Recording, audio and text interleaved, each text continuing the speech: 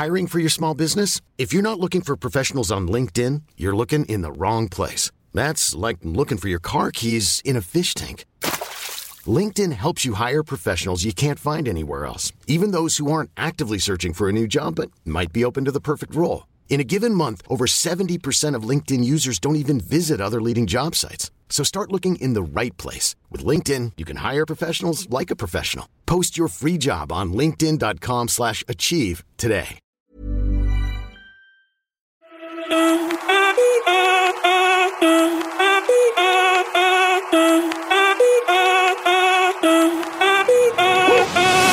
Si el ritmo te lleva a mover la cabeza, ya empezamos como es. Mi música no discrimina a nadie, así que vamos a romper. Toda mi gente se mueve. Mira el ritmo como los tiene. Boom, and we are live. What's up, everybody? It's your coach.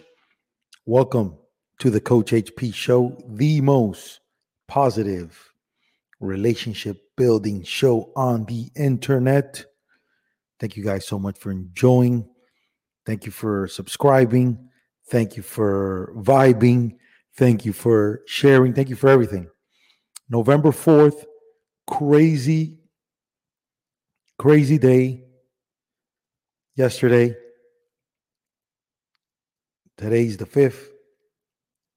The 3rd was the craziest one of them all. Still don't know. Nobody knows anything. Only thing you know is that the two things you can control, whether your client, whether your president wins or not, the two things you can control is your effort and your attitude.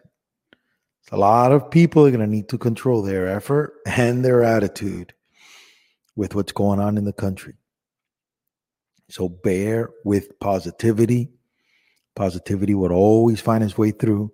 Just hang tight. Nobody panic. Nobody panic here. Hang tight. Let's check out this episode of the Coach HP Show. You know I love Barstool. You know I love the Barstool people. In this episode, with my man, Mr. White Sox Dave. White Sox Dave. On this episode, we discuss everything. Sports, life, music, internet, the show, career, growing up, all the stuff. Perfect opportunity to listen to a guy that's worked hard to get to where he's at, see where he takes that to the next level, see if he keeps going. So without further delay, in today's episode of the Coach HP Show, we have none other than White Sox Dave. Let's go.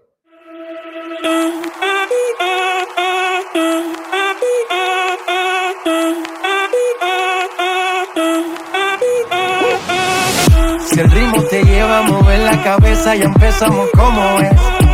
Mi música no discrimina a nadie, así que vamos a romper. Toda mi gente se mueve. Mira el ritmo como los tiene. Boom, 3, 2, 1. My man, White Sox Dave, we're on.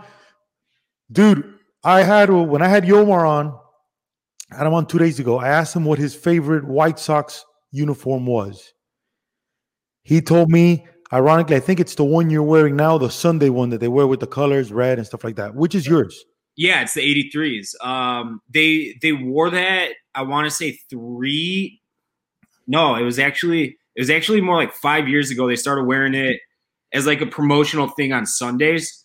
And the players and the fans loved it so much. It's not even a Sunday uniform anymore. They just wear it whenever they feel like wearing it. I think the starting pitcher, whoever it is on that day, gets to choose. So now they wear it all the time when it was only supposed to be like a handful of things back in, I think it was Chris Sale's last year in the White Sox.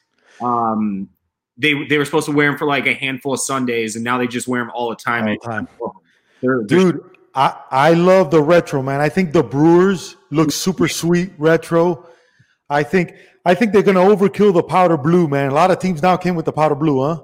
The White Sox even had a powder blue throwback a couple years ago that they wore. I'll send it to you. I'll text it to you. I didn't really like it, but a lot of it was like softball pants. Like for baseball, you either got to go gray pinstripe or white pants, I think. But their whole uniform was like powder blue.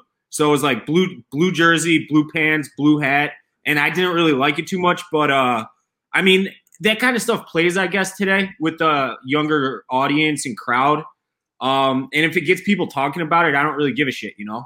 Yeah, of course, bro. White Sox, Dave, the name White Sox. Was that you? Somebody baptized you with that? How did that come about? I got baptized by it.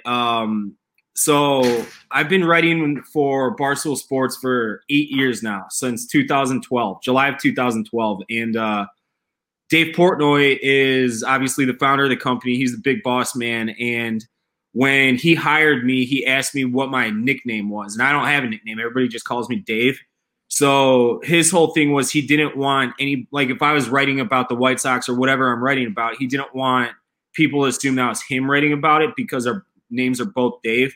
So he's like, you're going to be White Sox, Dave. And I'm like, that's the cheesiest thing I've ever heard, but sure, let's do it. And then it kind of just snowballed into what it's become now. And I don't really like it because it's so cheesy, but it's kind of been a big part of my life for the last 8 years. So I roll with it. And that's kind of how the name was born. How old are you now? I turned 32 tomorrow, actually. No way, bro. 32, man. How was it turning 30, bro? Sucked.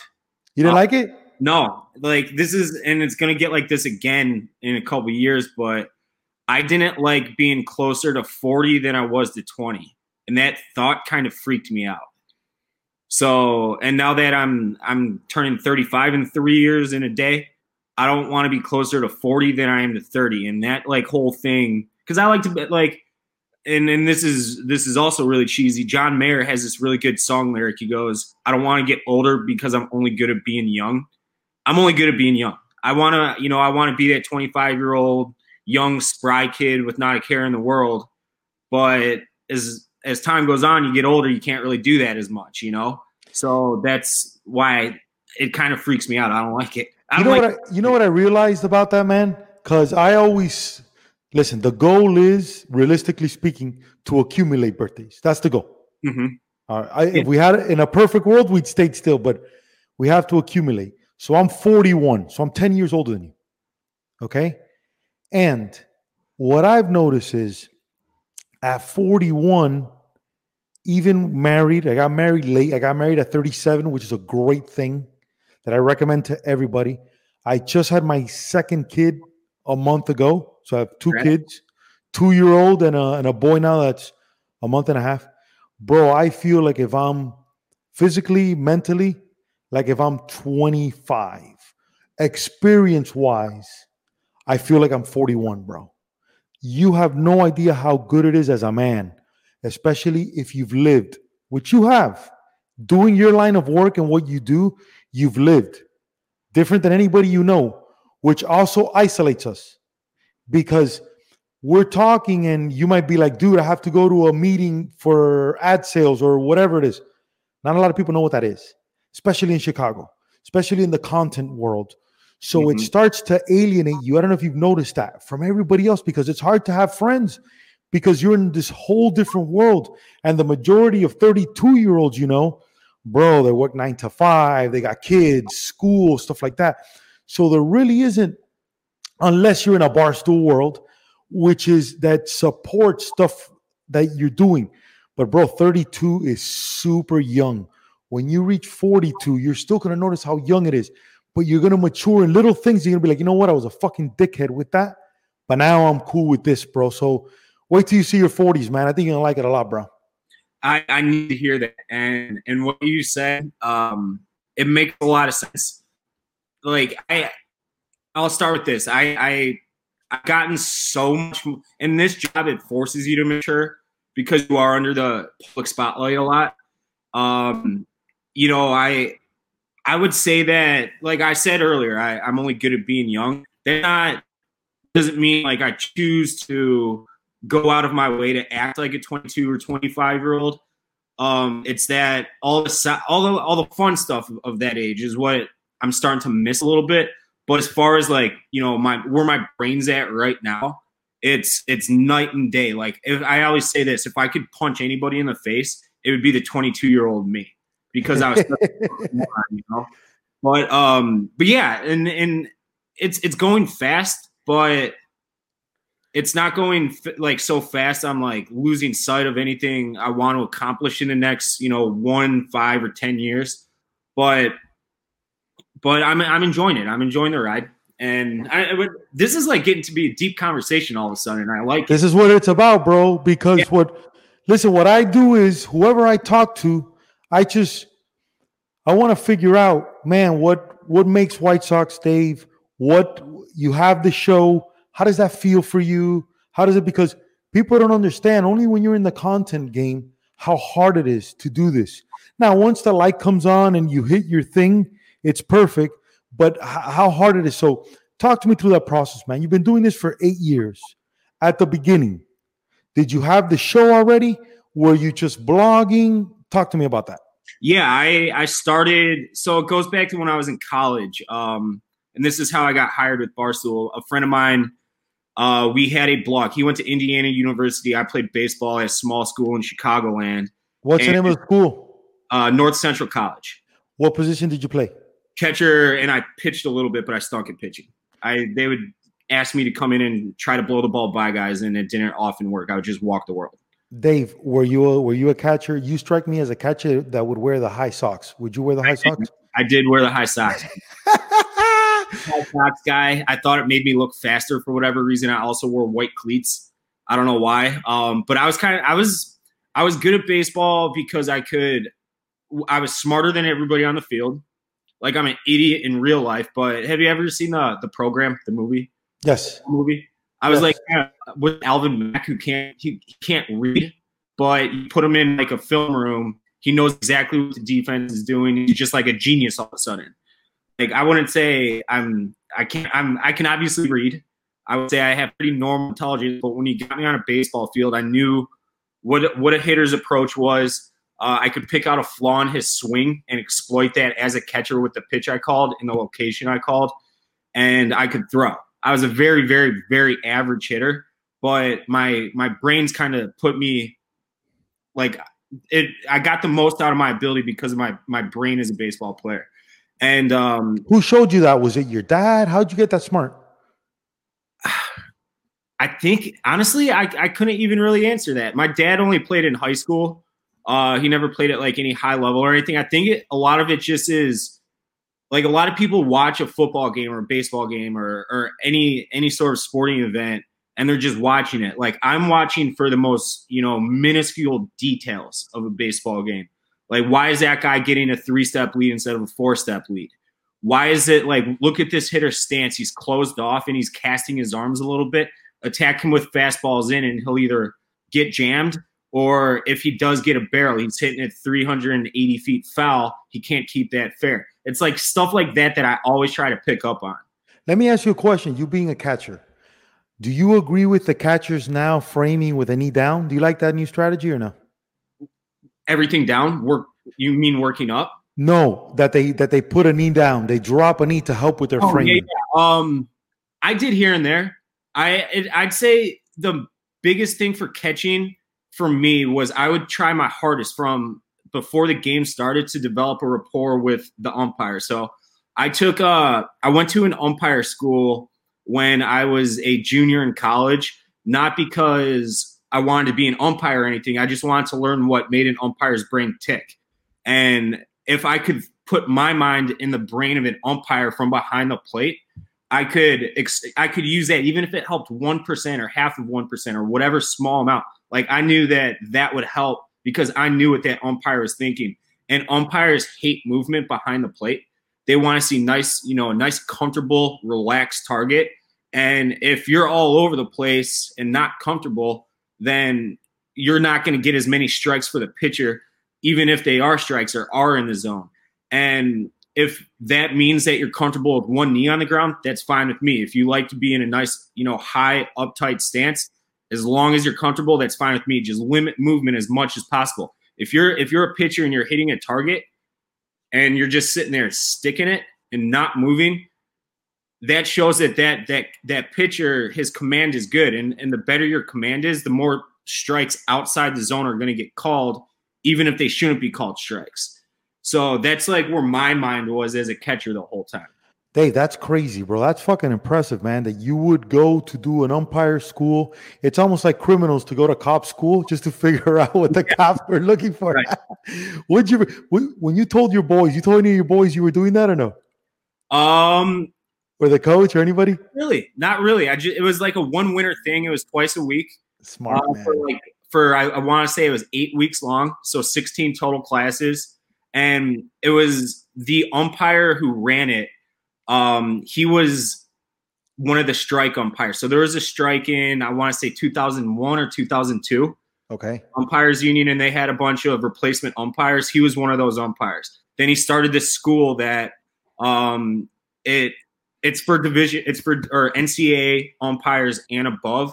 They have to start with, it's a certified school. They have to start with this school to be able to umpire at the NCAA level, and then, advance into professional baseball or independent baseball. So I took it, just like I said, because I wanted to know what an umpire was thinking, because I thought I could use that knowledge to help me as a catcher. That was smart, dude. Really smart, man. So you're in college, you figure out you're not playing baseball, you start this blogging thing. I did. So I had the blog going in college, but it wasn't even really a baseball blog. It was more just like a lifestyle blog. Like, I would write about parties from the weekend. I would write about, my lunch. Like, I would rank like best college cafeteria foods. I would just try to write about anything that kind of resonate with a normal 20-ish-year-old kid.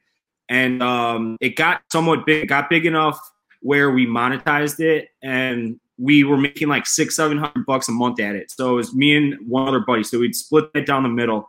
And then on weekends, I'd use that money to go and buy kegs for parties. And since I bought the keg, I sold the cups, and I would make like another $80 or $90 on top of the keg by selling the cups. So I just would like spinball that into more money and more money. It wasn't a lot of money at all, but it kept me going in college. You only need a few bucks in your pocket to have fun in college. So that's what I did. And then Barstool picked me up, and the rest is kind of history. But in the meantime of doing all that, I started my own travel baseball program where it was myself and a White Sox scout. At the time, he was a White Sox scout. He's not anymore. He's with the Cubs now. But I would go around recruiting kids, and there was actually a couple of scouting opportunities I had with a couple of pro ball organizations that I had to unfortunately turn down because the money just wasn't there. I had a private school student loan mountain of debt. So I couldn't, that was like what I wanted to do from day one in baseball, was because I knew I was never going to play it professionally. So why not try to find people who can play professionally? Let me ask you a question, Dave. Now that you're doing what you're doing, do you miss that, bro? Do you like, man, I wish I was still involved with baseball? Yeah, of course. And this is my way of being involved. I've developed, a good relationship with the White Sox, where I've interviewed most of the roster, most of the front office, a ton of awesome people throughout sports. So I will never in a million years say no. But like coaching, do you miss coach? Did you? Yeah, I absolutely do. And my favorite thing to do is I'll go out to Arizona for spring training, and I'll just go sit behind home plate, because you can sit anywhere at spring training. Those games, they don't sell out or anything. And I'll just pick out the guy with the radar gun and the notepad and the score sheet, and I'll just start lobbing up like scouts like words and talk. And I'll just be like, oh, that pitcher, he's really loose. He's got a nice downhill plane on his fastball. And I'll make their ears perk up. They're like, who's this asshole? Like, he knows what he's talking about a little bit. Right. And then I'll just, get into conversations with these guys, kind of just to massage my own ego, because I know what they're looking for and I know what they're looking at.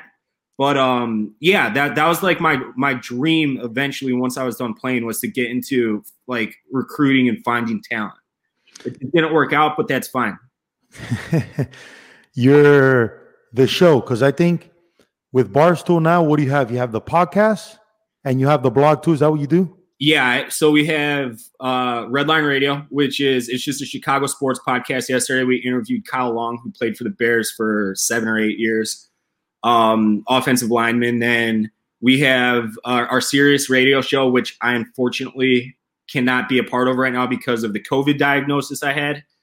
Then that's every day, 2 to 3 p.m. Central. And then we have 2 other podcasts that we run in Chicago. And then, of course, writing all day. So when you're writing, okay, the writing is the blogging? Yep, the writing's the blogging, yeah. Damn, man. The guests for the show. People ask me all the time, how do I get my guests? People that I know and people reach out. How do you get your guests? Hustle, yeah. We just develop relationships with as many people as we can, and at this point, a lot of, like, similar to you, people ask us, like, hey, like, we got this guy who wants to promote his charity, say. For instance, Peanut Tillman had a. Do you know Peanut Tillman, Old Bears? Yeah. Yeah.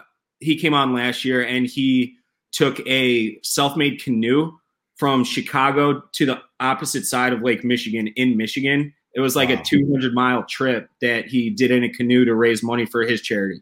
And he wanted to promote that. So he reached out to us and was like, hey, can I hop on your podcast? And we're like, absolutely. You're Peanut Tillman. You're like a Chicago legend. Anytime you want to come on, you know? So a lot of it's people reaching out to us now, and then we'll reach out to players. And at this point, you know, everybody knows Barstool. So it's pretty easy. That's pretty easy. In terms of happiness, Dave, how happy are you, bro? Do you notice how lucky you are with what you're doing in the wear and tear of it? Do you forget because it's from one thing to the next? How do you feel? Absolutely. I mean, it is work, and it's a lot of work. It's a 24-hour-a-day job. And there are mornings you wake up and you're just like, shit, I don't want to fucking record a podcast, or I don't want to write today. And then you got to remind yourself, like, hey, I could be sitting in a cube right now selling insurance. And there are millions of people out there that would die to have my job. So you got to ground yourself a little bit for sure.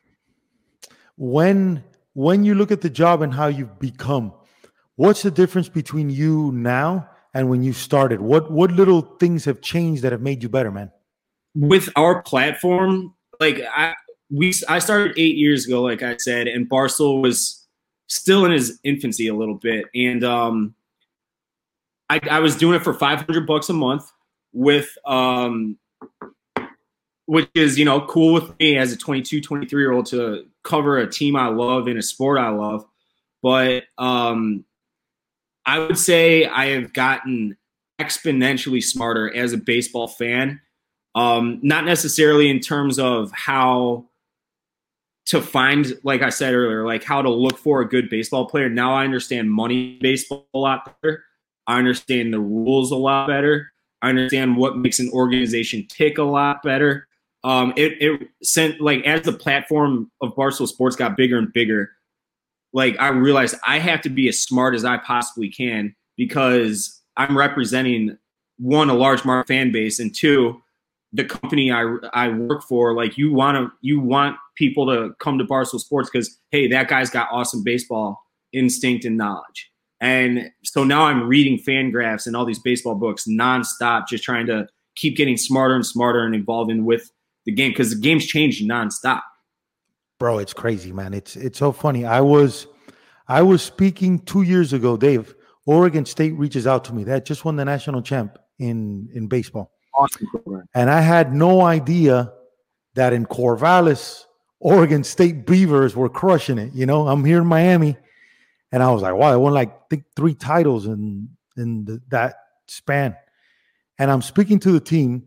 You know, I'm Cuban, and I'm speaking to a bunch of white boys, and I have no idea who anybody is. I didn't do any research on anybody. I just know they won the World Series by an error. Do you remember that World Series against Arkansas State? I do. They won that World Series, and the manager reaches out to me. So I'm like, fuck it, I'll go over there. And I'd always wanted to speak, so that was one of my most viral moments. I go out there, I'm documenting the whole thing, I'm recording it, and I'm speaking. And as I'm speaking about my life and failure and being positive and all this thing, Dave, there's this kid looking at me, and he raised his hand. He was stuck on me the whole time. I could feel it when I was talking. Raised his hand. He goes, Coach, your mindset, how did you develop that? How did you get so positive? How do you deal with negativity? Dude, he asked me 2 questions. We take a team picture. Kid's right next to me. We're done. Shoots me this awesome DM. I was like, man, that's really cool. The manager calls me up. He's like, bro, you crushed this, man. No one's ever had this impact before. By the way, you know who that kid was that was asking us questions? I go, oh, no, man, I have no idea. He goes, that's Ali Rushman, the projected #1 overall pick in the 2019 draft. And it's so funny when I tell people, and you said the sport has changed, Ali's like a 6'4" switch hitting catcher, captain of Team USA, an absolute beast. And what the guy was worried about was his mindset and dealing with failure. For you, Dave, us baseball players is so hard, man, to deal with failure, because that failing 7 out of 3 times is tough, man. Especially when you can't. It's not like football where you drop a pass and the quarterback can throw you another one. You literally have to sit there and wait 8 times. I can't go, Dave, you know what? Trade me. I'll move up in the order. You have to sit there 8 times, man. How important is mental toughness in what you do, bro? It's for me personally, you have to develop the thickest skin possible, because what makes Barstool Sports great is our relationship with our audience. And for a massive media company that we've become, it's still very intimate, and our fan base is like, they talk to you like for instance, I don't know why he just popped in my mind, Kenny Mayne for SportsCenter. Everybody loves Kenny Mayne, but you're not yucking it up with Kenny Mayne in Twitter. Like you're not sitting there having conversations with him at a bar. He's Kenny Mayne. Like me, I'm just a normal guy, and people speak to me like I'm a normal guy. You know, I was working a cube job a couple years ago until they hired me full time, and that allows people to criticize you as if you're their buddy or as if you're any other asshole on Twitter. And I do, like, at this point, I'm pretty much impervious to getting made fun of. Like, you could say whatever you want about me and it'll just bounce right off me. But there are the times when you do fail, or you are incorrect, or you did make a bad prediction, or you did say something stupid on the internet, where you just kind of got to flush it and keep on going. And I think that is the same case with baseball. Like you said, like, you fail 7 out of 10 times, you're one of the best hitters in baseball. And that's what it is for us. Like, if you're failing here and there, like, it's more amplified because of who we work for. And I'm talking about, like, myself and my coworkers and everything. It's amplified because of who you work for. And you just got to remind yourself that, hey, no one's perfect. No one bats 1,000, and just keep your head down, get better next time, and, like, all will be forgiven, you know? That makes a lot of sense, bro. Let's talk a little White Sox here. There was a scout here in Miami that got real popular, drafting a guy whose name's Pepe. Pepe Ortega. He drafted a lot of people. The first guy that he drafted down here that made it to the big leagues was Alex Fernandez. Remember Alex Fernandez, the pitcher? I mean, he was when I was very young, but of course I remember, yeah. That was the memories as a White Sox fan, because he was early 90s. I was born in 88. So I remember him, but very faint memories. Very faint memories, huh? He did good with them, and then the team has grown. For sure, you had the manager. We had him after, which he really got crazy. How awesome was it having Ozzy as a manager there, bro? I love that man so much, and I've gotten to know him over the last year or so. I'm pretty tight with his son Ozzy Jr. now. I actually got a little bit. Ozzy's the best. Ozzy's the best, and I think that he does deserve a second or third shot at managing a big league club. And I'll ask you this: like, you're aware of why he's not managing now, I'm sure, right? Right. What's your take as a Cuban with his comments on Castro and everything? Dude, it's like the Black Lives Matter thing. Exactly the same thing, and I'm going to tell you why I say that. When I was in Vegas, okay, not even the Black Lives Matter. It's like the political thing now. Mm-hmm. The political thing now. When I was in Vegas, I became, in a 4-year span, I became probably the most popular nightclub host in Las Vegas that wasn't an owner of Tao Group or of The Wynn or of Hakkasan, right? So I'd be sitting there with a guy spending $50,000 on a table, and out of nowhere, this guy comes and tells me that Castro's the greatest guy in the world, and oh my God, Cuba and the antique cars, and what a great time that is, right? And part of me, you want to take that personal, but another part is maybe this guy doesn't know. Maybe this guy doesn't know the horror stories of Fidel Castro. You know, maybe this guy's looking at it that way. Maybe this guy's looking at it this way. In a time now, Dave, where everybody's fucking out of control with everything. Everything, bro. So what I like to do is here's a perfect example. When the baseball players during the Black Lives Matter thing, when they decided to protest and not play, right? And it's interesting because I think, and I want to get your opinion on this as a white dude, I'm very lucky because being Cuban is like I could play that minority card if I want. Even though I'm raised here in Miami, the majority of us are Cubans, and at least in Miami, we haven't witnessed any kind of racism, except reverse racism, that if you don't know Spanish in Miami, you're fucked, you know? But I think of the three sports, major sports, or four, baseball's still the most racist one, by far. I do, because it's not run by black players. The minorities that play it don't speak the language very well, so they don't have a presence. And still, college baseball is very American driven. So there's a lot of that in the sport. There just is.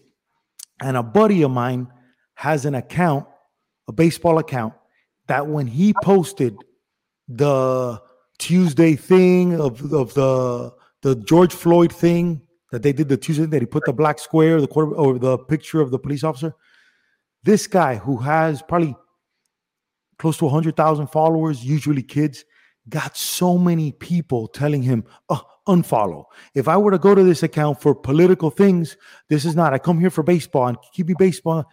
Those are racist things, man. So when I see that, I'm like, wow. And when they ask me about the baseball thing, they're like, no, because kids are watching, and because kids are watching. I go, the most fucked up thing we have going for us now is that we don't teach kids anything. Like, we hide everything from kids, from cursing, from alcohol, from drugs, everything. Like, nothing exists. So when kids hit an age that they enter that, for some of us was high school, some of us middle school, depends what's going on. They have no fucking clue of how to do anything. So they just go 0 to 100 and fuck themselves up. So in terms of the Ozzie Guillen thing, Venezuela got fucked big time because of Castro. Chavez tried to imitate Castro while having a natural resource that was real strong, because Venezuela is very wealthy because of oil. Yep. Cuba didn't have that. Cuba's maximum import was fucking sugarcane, which you could get in any island, you know? So do you hate that comment? You don't like it. Do you, on top of that, not like it when you're in a Cuban community thing? That's 100%. Empathy, man. We got to find a way to look at both sides and to, instead of be quick to pop off on somebody, just ask the questions. Like, I like the athletes. I like that the athletes, I like that the basketball players, I like that the baseball players did it. Listen, we're going to do it peacefully. We're going to show the country when we're not agreeing on something, let's do it peacefully. I'm huge on that, man. I don't know about you, but I'm big on that. Yeah, and so this is, I'll start with the Ozzie Guillen thing. Like, and we spoke for about 4 straight hours, Ozzie Guillen and I, in February, right before all the shutdowns started. He came to our office and we spoke. And if you know, I mean, have you spoke with Ozzie before? I've never spoken to him. He doesn't speak the best English. Yeah, it's all jacked up, very heavy accent too. Yeah, it's gotten way better. Like when he was managing, I couldn't understand it. Which is whatever. Not saying it's good or bad. It's what it is. He doesn't speak very good English. And he said that his comments got sort of lost in translation. And I'm trying to toe a line of, I don't want to be insensitive right now, but he said that, like, he respects Fidel Castro, because if you don't respect Fidel Castro, he'll fucking kill you. So, like, he's like, you keep him at arm's length, you respect him, you just keep your head down, or he'll fucking kill you. Like, he was a murderous dictator, and I understand what he means by that, but at the same time, Ozzie Guillen, just shut your mouth. Just shut your mouth. Yeah, it's hard, dude. It's like, also, you know who Che Guevara is? I'm sorry? You know who Che Guevara is? Ernesto Che Guevara? I don't believe so. Bro, you have to see. It's a real famous picture of a dude with a beard, long hair, and it says Che, C-H-E, revolutionary. Mm-hmm. Do you know who I'm talking about? I'm sure I do. Yeah, I'm sure I know the picture. Yeah. He gets quoted here. Hold on, I'm gonna pull it up while I have you here, bro. This dude, because he's an anti-system guy, Hollywood loves him, everybody loves him. He became, here, I'll show you a picture right now, it's gonna pop up. He became Castro's right-hand man. You see that? Yeah, I know who he is. Yes. Yeah, you've seen this. This dude is an Argentinian doctor, very smart, revolutionary guy. Has nothing to do after he's Latin America, did the Motorcycle Diaries, whole thing, connects with Castro, goes to Cuba and becomes Castro's right-hand man and helps Castro take over Batista. As a hustler myself, I am smart enough to understand the incredible determination that Castro had, Exactly. that this guy had. And that's one thing of it, right? And you can't hate on that. Like, that's fucking determination to, at 33, I think, Fidel became the guy who ran Cuba, which is crazy. 60 years or whatever, yeah. You know what I'm saying? You appreciate the good stuff. But I think that a lot of times, in you being in media now, maybe this happens a lot, especially at Barstool, which, like you said, somebody gets pissed at you at Barstool, bro, and they're not sugarcoating shit. No. They're like, Dave, you fucking piece of shit, I knew it. And then you're like always on the attack, on the defensive. What I like to do is, bro, the reverse. I like to fucking romance everybody before I say something that's even close. Yep. You know, so that there is no, because I'm all about intention over anything. That if I make a mistake and I say something wrong, I'll be like, man, I'm sorry, I didn't know. That's why I love having black guests on and talking about stuff, because I don't hang around with a lot of black people. I just don't. But I love everybody that I can pick their brain and see what they're going through, see how I can learn, how I can be empathetic and stuff like that. And I think what happened to Ozzy was there was a lot of pressure on that team because of the trades, because of the stadium. Yep. And him being already a ballsy guy, and you know what, fuck you, fuck this guy. And the owner was the worst owner, bro. Jeffrey Lurie was the worst, man. Oh, yeah. So I think that's how all that shit got started, bro. I understand why people kind of blackballed Ozzy for those comments, but like you said, it's because of Barstool and because of the position I'm in, kind of being a public figure these days. Like, I try to look at everything from 30,000 feet, and I try to see all aisles, all opinions. I mean, I'll formulate my opinion, and it's not often, especially when it comes to politics or social change. Like, I don't often share my opinion, because no matter what, half the people that follow you are going to agree with you, and half the people that follow you are going to disagree with you. And then it just turns into a big arguing match on social media. And I don't think that is a good vehicle to drive change in any single way. And also, Dave, one question. If you were known as right side Dave or left side Dave, then it'd be part of your thing. You know what I take pride in is I get called Make America Great Again Dave all the time, and I get called Libtard Dave all the time. It's like, you can't be both. Right. So what I do is I like to break down everything into just a very specific, like whatever the subject is. And I'll do my homework on it. I'll have conversations regarding any specific subject, and then I'll formulate my own opinion that I think best suits whoever, myself or the general, public or whoever. But I would never identify as right or left. I like to break down things into like very specific things, and I think that that's lost on people these days. I love nothing more than to learn. And if that means I'm talking to someone who's, a Black Lives Matter activist, I love to learn their perspective. Same thing, a Donald Trump supporter, I love to learn their perspective. And it's just because I like to absorb as much information as possible before making my own opinion on any given subject matter. That makes sense, man. That makes total sense. How often do you go to New York? I'm out there. Well, I mean, it used to be very frequently, at least, once a month or so. But now I've been out there once since the pandemic started. We were supposed to be in Philadelphia on Monday, but obviously that got canceled for me because I've been in quarantine for the last week. But yeah, it's once this pandemic's over, I'll be out there regularly. Do you bet on sports? I do. In Vegas, I had the highest theoretical player at Vegas at the time. You know what theoretical play is? Not really. So in table games, they rate you on two things: how much money you play a hand, and how longer you sit at the table. Mm-hmm. The longer you play, the longer you bet, the higher of a player you are, the more comps you get. So my guy, Peruvian dude who owned casinos in Latin America, this dude was, roulette, the one with the little ball that picks a number. My man's playing at 330,000 a spin. That's a lot of money.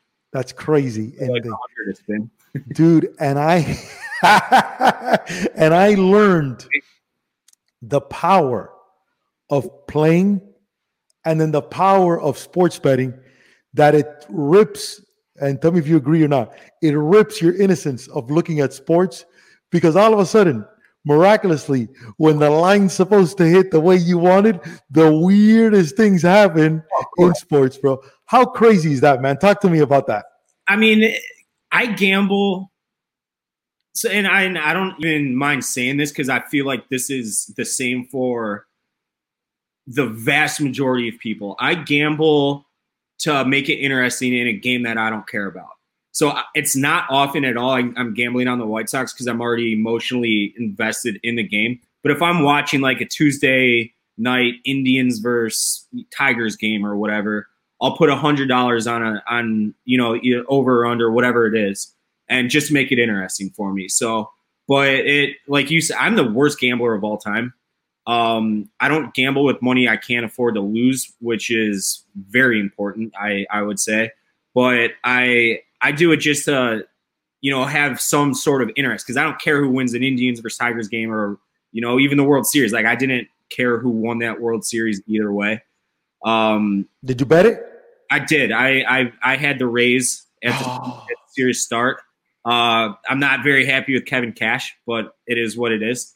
You took the Rays because of the plus numbers of what you would get? I took the Rays because I wanted to see Moneyball win for once. And that doesn't mean that the Dodgers don't use, analytics. They use analytics as good as anybody.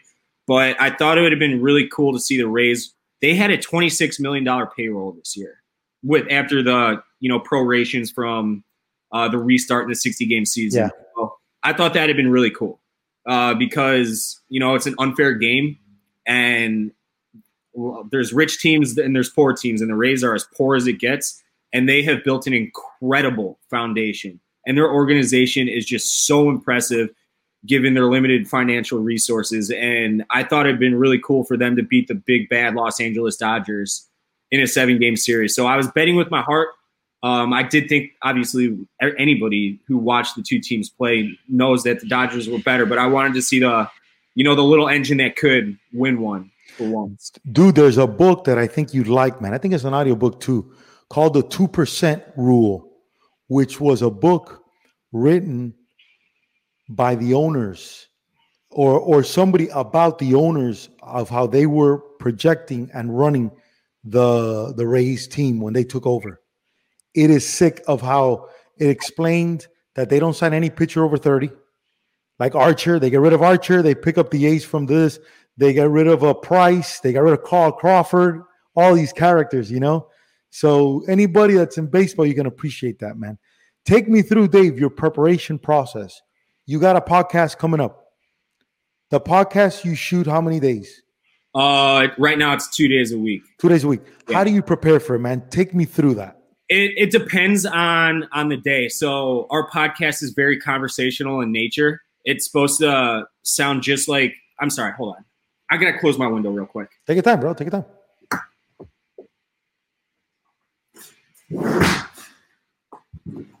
They're doing construction outside my apartment. I didn't want to screw up the audio, but so our podcast is very conversational in nature, where we want it to sound like it's just you and your buddy shooting the shit about whatever team.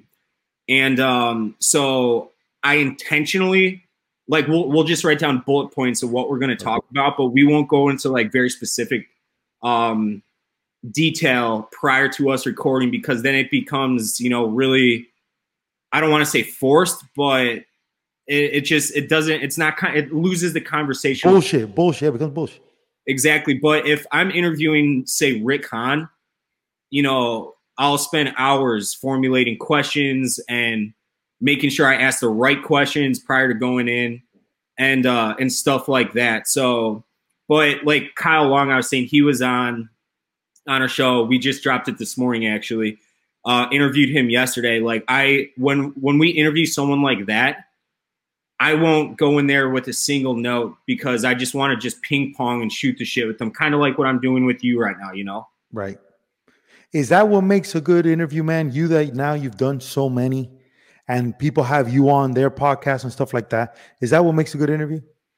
I would say, well, I get asked this question actually a decent amount. I would say the number one thing for a podcast specifically is the audio quality. Like, I've done a ton of Zoom interviews these days with just random podcasts. And like you have your audio equipment and it's going to sound crisp and clean, And I would say that's step one. Just invest. You can get a decent setup for a few $100. I would say that's step one to making an interview sounding at least professional. But as far as what goes into a good interview, like, I would say I'm still not a great interviewer, and that's absolutely a skill. Some people are better at it than others. I was actually very bad at it at first. Like, it would seem kind of robotic often. But you do get better the more you do them. And I'm a shit public speaker. I'm not good at it. And I'm not talking about necessarily like talking to an auditorium full of students or something like that. I'm saying just kind of going off the cuff. I'm not exactly great at it, but it's something that I have improved on, I think. And with an interview, like I make sure I try to be as funny as possible when I'm asking questions, because it loosens up the person you're interviewing, and it they'll maybe give you a little more if they feel more comfortable in a comedic environment, I guess. And two, I would say that I am always, always, always trying to extract the most information by asking the least amount of words possible. If someone big is coming on our show, we just had the Blackhawks, the hockey team, their GM come on. Like, I wasn't in on that interview, but if I were, I would have let them kind of be the star of the show. Let me ask you a question. That you brought that guy up really quick. Is that the guy? Has he been the Blackhawks GM for a real long time? It's like 10 years now, I want to say. Bro, there was a guy, I think it was him. He came to hide one time in the nightclub. And this fucking guy was drunk. It was him. It was him? I would be very, very surprised. You think it was him or wasn't him? Was not. I mean, he's like an older guy. This was an older guy, bro. But I'm trying to, because he didn't want to get up from the table, because at the nightclub we had our $5,000 tables were on the floor. And we were a lounge that would turn into a nightclub. So we had to turn the tables over. So after a certain time, we have to tell the guests, unfortunately, listen, you got to go because we're turning the club over. And this dude's wife went crazy on me. She's like, do you know who that is? And he was the GM of the Blackhawks. So I'm wondering if this is less than, it's him. But he was hammered though. But he was acting like a fucking dick, bro. I was like, we kicked him out. Yeah, don't worry, buddy. I go, the Blackhawks don't matter here. And we took him up. Even though Sidney Crosby did come in one time with this, with the owner, a very loaded owner. And he had a good time under the DJ booth. That did happen. So that was cool. It doesn't shock me. We have a story of one of my coworkers. This is after 2013 when the Blackhawks won the Stanley Cup. He snuck into the hotel where the team was staying right before the parade, and he ran into the GM in the bathroom. They were taking a piss next to each other, and he looks at my buddy's taking a piss. He looks up. He's like, "Hey, you're Stan Bowman." He's like, "Yeah." He's like, "I'm a big fan. Like, I'm a Blackhawks fan." here for the parade. This is great. Like, thank you for bringing the Stanley Cup to Chicago, blah, blah, blah. And he's like, hey, are you trying to, like, meet the players right now?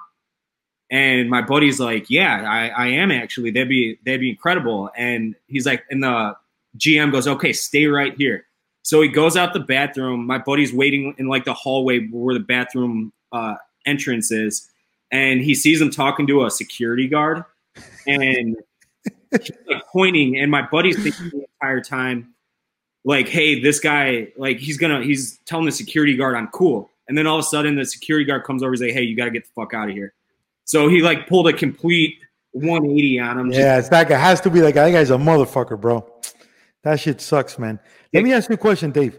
Yeah. Expectations, bro. How do you manage expectations, man? I hold myself to a really high standard any single time I'm talking about baseball. I'm far from the smartest man in the room when it comes to baseball. Like I was on a live stream with Josh Donaldson on Tuesday night for Game 6, and it was me, Josh Donaldson, Dallas Braden, and Jared Carabas, and I didn't really speak the entire time Donaldson was talking because I was just trying to absorb as much information as possible to make myself better and to advance my mindset of how baseball's played or how to approach an at bat or whatever it is he was talking about. I was just listening the entire time because that's an MVP right there. One of the best players in baseball the last, 10, 12 years or whatever. And I just didn't want to say anything. And I'll use that information to be the best I can be. So I hold myself to a high standard and not, no one's perfect. I sometimes fail at reaching my own personal goals and expectations, but you got to adapt or die. If you don't, if you're so hell-bent on one specific goal or one specific way to achieve a goal, then that doesn't work all the time. You gotta be, amiable or malleable rather. And you gotta be willing to change. And I'm changing every day. And that I think it more often than not will lead you to managing your expectations better and to reaching the goals that you because of those expectations. That's awesome, dude. Dave, what's your favorite type of music? I like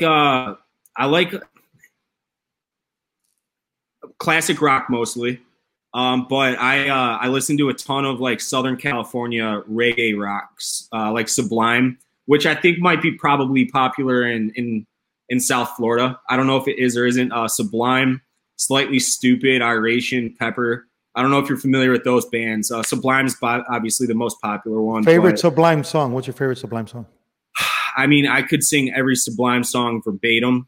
Santeria is the popular one, but that's kind of a little too cliche. I would probably go I'd go Jailhouse or Mary's Great. Get Out's a great song because his acoustic version of it's just out of this world, I think. But I would probably go either Mary or Jailhouse. All right. The time that when I was in Los Angeles, I got casted for a commercial with Sears, and they flew us out to Chicago, and I spent a week in Chicago shooting. And I love, man, I think they call it the Viagra Triangle. Yeah. Tavern on Rush. Yep. That's the spot, bro. Wow. Do you go there a lot or no? Yeah, I love Tavern on Rush. It's that's a great area. I could walk there. It'd be like a 25, 30-minute walk, but I'm about probably about a mile and a half north of Viagra Triangle where I live. So I'm real close. I'm always in that area. I love that area. It's great. There's nothing like Chicago, man. Do you see yourself living the rest of your life there? I hate winter. So ideally, I would like to be a snowbird, have a house here. I always say the unofficial start to Chicago summer, St. Patrick's Day, so mid-March. And then I would tough it out through Thanksgiving or so. But if I could do it right, I'd have a house in Scottsdale where I just live there, through the winter months and then come back for Chicago summer because Chicago is the best summertime city on the planet. I love it, man. And you would pick Scottsdale because the White Sox are there? I just love Scottsdale. I love the heat. So, and it's such a change of pace. It's, it's Phoenix is obviously a big metropolis, but Scottsdale's got the like suburban vibe. The bar scene's awesome. The food sucks in Scottsdale. I will say that. I lived in Scottsdale for a few months for my old job when I was like 29, I want to say. So a few years ago, and the food's not good. I'm used to good food in Chicago, but it's nice being able to go like hiking or, go climb Camelback Mountain or, you can drive to Vegas in 4 hours. I've done that a couple times. So it's just a nice change of pace from Chicago, a little more laid back, and I loved it out there. Favorite place in Vegas? When the first time I went to Vegas, I was 22. I went out there at $2,500, and it was every cent I had to my name. And it was 10 of us, 10 high school friends, and half of us stayed at the Hard Rock, which is no longer there. And then my group stayed at Hooters, which is also no longer there. And we stayed there because it was like $80 a night. We could pack 4 people into it. And we're like, oh, we're never going to be in. But people started making fun of us that we're like, oh, fuck you guys. We're going to stay there every time we go now. So it was a big joke that as we got older and as we were all making actual real money for the first time, we would still stay at Hooters. And it was just kind of like a tradition. And it sucked when they tore it down. But, I love Vegas in general. Like just walking down the strip, it's got such an awesome vibe. And so I'd probably say that. Just it doesn't even matter where you stay. You can bounce around and go to any of the casinos or hotels you want. Dude, I lived at now they turned it into a Waldorf Astoria. I lived at the Mandarin Oriental in the Aria. Mm-hmm. And that was the best, bro. Room service in your room, turn service, amazing. Did you play table games? You play table games when you come in? I like craps the best, probably. You like craps? I'm a craps guy. If I'm looking to just really, really either go big or go home, I'll play roulette. Blackjack, obviously. But it's Vegas. You're going there to lose money. So, Blackjack, let me ask you a question. Blackjack, you're playing – hold on one second. Sorry, Dave. You're playing blackjack. Dealer showing 16, right? Mm-hmm. You have 16. Dealer showing 10. Face card or 10. You hit or you stay? 16. I'd stay. You stay? You're hold on. Yeah. Let me make sure. Let me make sure I said that right. Okay. So, yes, you got 16. Is that how you do it? Because you're supposed to, whatever they say, obviously, when they're showing 10 and you got 16, you're supposed to hit. You're not supposed to stay. Because that's theoretically. But it's either what you feel comfortable doing the whole time. Does that make sense? Whenever I'm playing blackjack, and this is so annoying to anybody who's sitting at the table with you, I just ask the dealer, hey, should I hit or stay? No, and that's good. You go by the book. They go by the book. So you can't really get mad at yourself if you lose in the books, But I'd say blackjack's probably what I play third most amount of. You know what I would play, bro, next time you go out there that is good, man. It has the highest odds. Baccarat. That's what I've heard. I've never played it before. A lot of casinos don't even have a baccarat table, and if you do play it, if they do have one, I heard they're like shoved off in the corner so no one can see it because they know that's the table. It's high limits, so it's very culturally. It's a fun game. It's not what sucks about blackjack is if you hit when you're supposed to stand, you can fuck me up. Right, it fucks the table. Yeah. But in baccarat, we all play together. So if you say player and I go bank, it ain't gonna make a difference. And dude, baccarat is so much fun because of that, and it's really cool, man. Jordan. So the first time I ever played golf, there's a golf course out there called Shadow Creek. Have you heard of Shadow Creek? Yeah, I've heard of it. Mm-hmm. That's where Phil Nicholson did the first Tiger Woods thing. Yeah. First time they played. That's Steve Wynn's old house.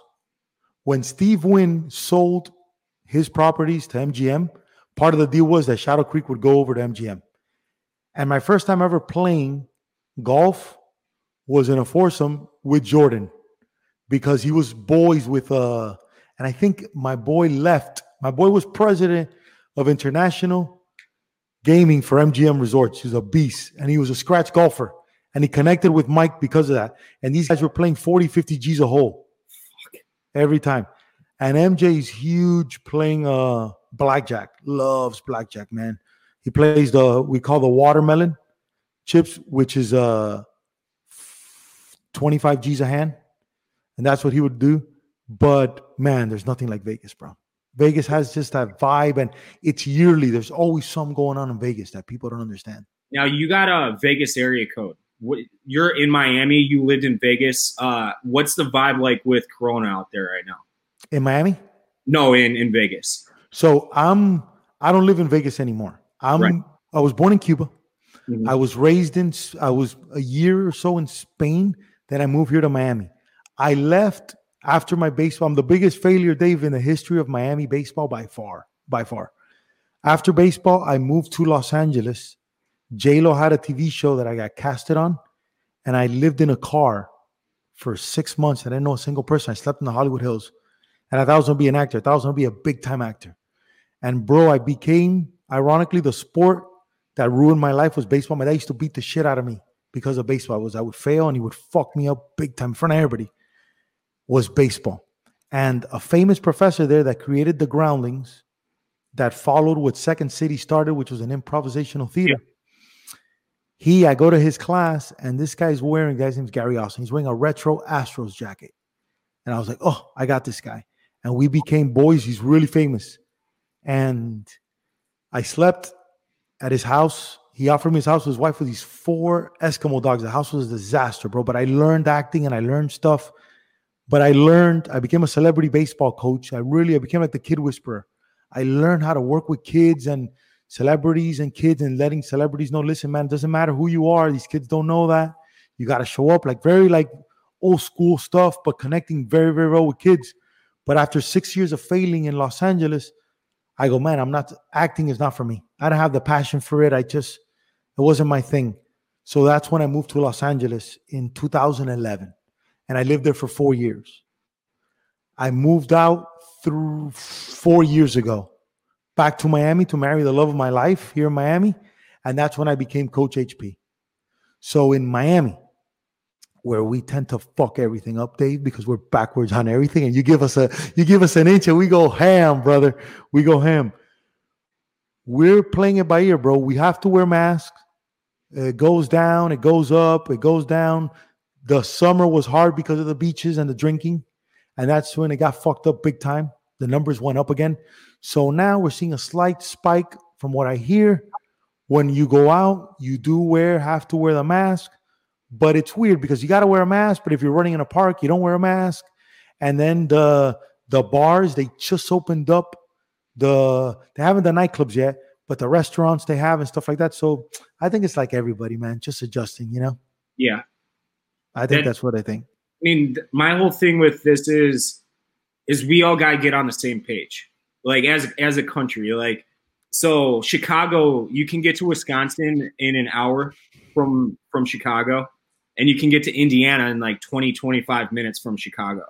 So a lot of, and this just doesn't even stick to Corona. This sticks to a lot of things, like guns especially. You can get a gun really easily in Indiana. So everybody talks about Chirac and everything, and all those guns are coming from Indiana because of how easy it is to get a gun in Indiana. You just need to drive 20, 25 minutes south, and you can have a gun tomorrow if you want one. Same thing with coronavirus. Indiana never really shut down. So all these people from Chicago are going to Northwest Indiana, which is basically a suburb of the city. You could get, it's an Uber drive away. And all these people in Indiana are going to Indiana and bringing it back to the city, and then you see our numbers explode. So I just wish the whole country would get on the same page. And and I'm not saying I have no idea how to fight this virus. I'm saying that you can't either everybody fucking goes all in or nobody goes in at all. There all this middle ground is driving me crazy. We opened up bars to 40% capacity about a month back. And now, as of actually tonight's the last night, starting tomorrow, no indoor dining at all again. And that's, I know, it's killing. I have a ton of friends in the service industry, and they're hanging on by a thread right now because of this shit. And I feel awful for them because this is their livelihoods, This is their livelihood. So, we have to figure out either a way to coexist with the virus because it's not going anywhere, not until there's a vaccine, and who knows how long that's going to be, or a way to like either that or just shut down everything. Like I'm talking everything for a couple of weeks. Everybody stays the fuck inside. Nobody leaves. And like March again, right? That was what we did in March, right? We did in March, but like even then it's not like you had to stay inside. You could walk around outside and go to gas stations and shit. I'm saying shut down everything. But I don't know. I'm just some idiot on the internet. No, I get it, dude. I think I got it when in February 21st, I was in New York to go see Gary Vee. You know Gary Vee? Maybe. Yeah, he's a popular dude there. I went to go see him, and then I went to go speak at New Jersey at US Elite there. And I must have shaken hands. I thought I was like a celebrity, but I must have shaken hands to 100 kids, 1,000 parents. I'm high-fiving everybody, whatever. And when I got back, dude, I had the worst fever, cough. I was coughing. My legs were shaking while I was lying down. It was just crazy. And nobody knew it. Corona thing hadn't even become popular yet. So, man, I understand everything you're talking about, Dave. I understand everything you're talking about, bro. Dave, I think, man, I'm excited to see what you're gonna do, man, in the future. I think you're in a good spot to really put a good dent in what Chicago sports is, what if it's gonna become. You know, I think everything happens for a reason, and I'm really proud of the work that you've done from what I've seen and how you apply yourself and how you do your best to get better, brother. Yeah, I appreciate that. And I do a lot of podcasts, and it's usually just all the same cookie cutter bullshit. This was a great conversation, I thought, and I enjoyed every minute of it. And thanks for having me on. And I would love to do more shit in the future, you know? Hell yeah, bro. Before I let you go, any question for me, man? Anything I can help you with? Do you write at all or no? Because I feel like you have books out there somewhere that I need to get my hands on. Okay, what type of books? Like what are you thinking? Books. Anything at all. Or if you have recommendations, I would love to hear. Baseball or life books? Anything. Doesn't matter. Okay. The one book everybody should get. And you know, they say that Arnold Schwarzenegger was one of the few people that genetically was born to be a bodybuilder and just happened to be a bodybuilder. That's why that physique became awesome. I suffer from extreme positivity. That's my problem. And there's a book called How to Win Friends and Influence People by Dale Carnegie. And what it talks about is Charles Schwab. Charles Schwab was hired by, what's this guy's name, man? Hold on, we got to get this. The steel baron that had Rockefeller? No, the other one. Vanderbilt? Other one. Lot of money, bro. They were in the billions today. What is it? Fuck, this is going to bug me. There's Cornelius Vanderbilt, Andrew Rockefeller. Let's look this shit up. Hold on, bro. That's why we got the internet. Hold on. We'll know it as soon as we hear it. Hold on. What should we Google? What, rich?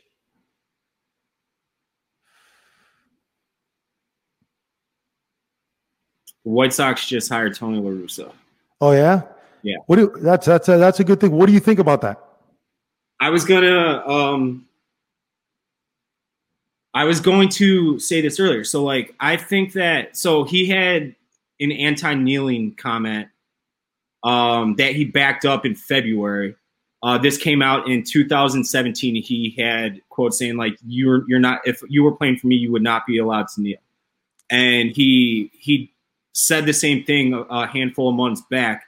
Obviously, Tim Anderson's the leader of the White Sox. Emotionally, he's an awesome fucking baseball player. He is a great, great, great leader off the field. Like he does so much for the community. I love the guy to death. Absolutely would go to war for Tim Anderson.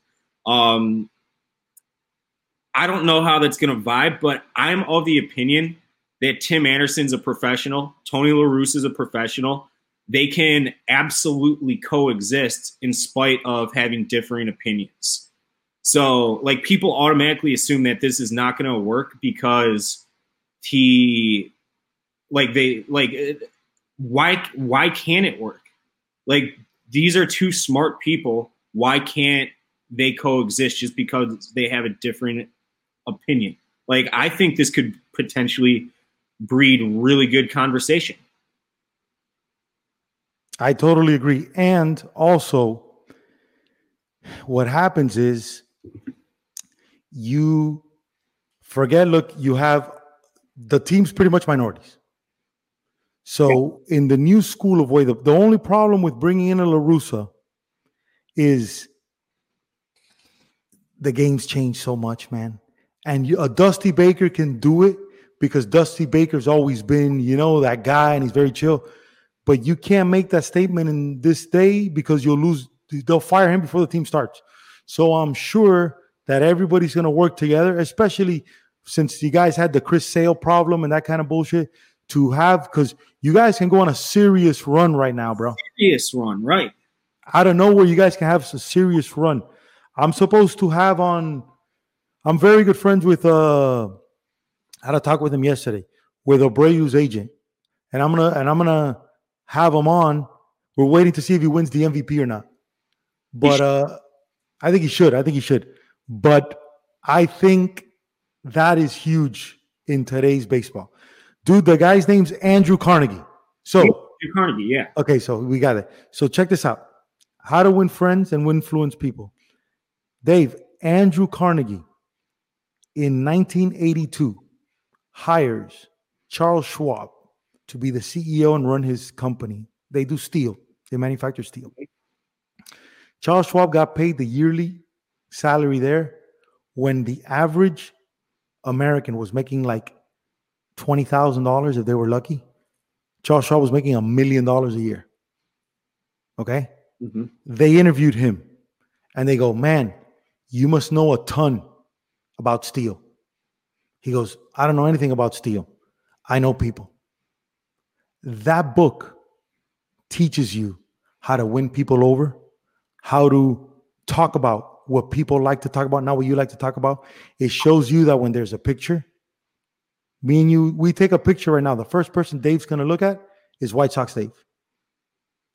That's everybody. Everybody's used to looking at themselves. That book, I would get that. I'll text it to you so you have it. You're going to like it. And then that baseball one, you're going to like a lot too. That 2% one, you're going to like a lot. Yeah, text me both of those and I'll I'm going to send you that. Well, before we go, you want to plug anything? Yeah, I mean, to all the listeners, it's very sports-centric, or Chicago-centric, I should say, but Redline Radio is our bi-weekly podcast. I would say if you're looking for just a complete escape from normal life, listen to the Chicago Dog Walk. We interview literally anybody. We interview garbage men, mailmen, Burger King workers, and there are a lot of really funny characters in the world that obviously no one knows exist because they have just single, most mundane jobs possible, but they're hilarious interviews. They're only like 15, 20 minutes long. It's a quick hitter once a day podcast. And then our Sirius radio show on Sirius 85, channel 85, is 2 to 3 p.m. Central Time every single day. Not right now because I have fucking coronavirus, but that'll start up again in the next week or two. And that's just us talking about literally anything, pop culture, music, sports. It could be anything. And that's, meant for a national audience. It's real laid back. It's real funny. People love it. So boom, there it is. My man, White Sox Dave, I can't thank him enough. I can't thank you guys enough for the support. Please, again, subscribe, leave me a comment, give us a rating. We love you. Remember, forever, keep going hard and do your thing.